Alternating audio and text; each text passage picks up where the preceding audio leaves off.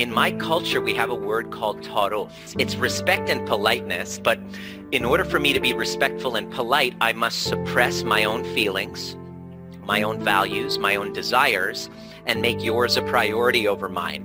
So in our culture, I was taught that my feelings are not valid and to put it aside.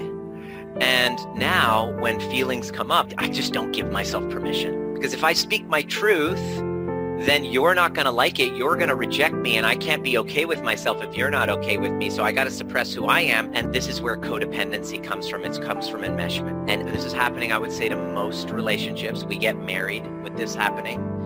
Nobody told me about it. So then when I realized it, I was like, okay, how can I live in a way where I can be myself, speak my truth, know that there's good people that are just not going to be okay with it, and me being okay with myself regardless, because I'm more committed to the truth than I am your approval. Because in my culture, this is the exact opposite is conditioned in me. It's all about what are other people going to think of you.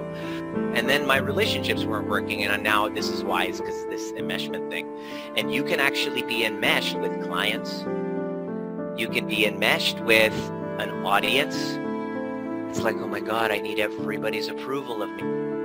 Enmeshment is this invisible force that stops me from living a life that's authentic to me. And when I learned this, everything in my life changed. My body shifted. I was able to feel safe in my body. I could speak my truth, and I could be authentic.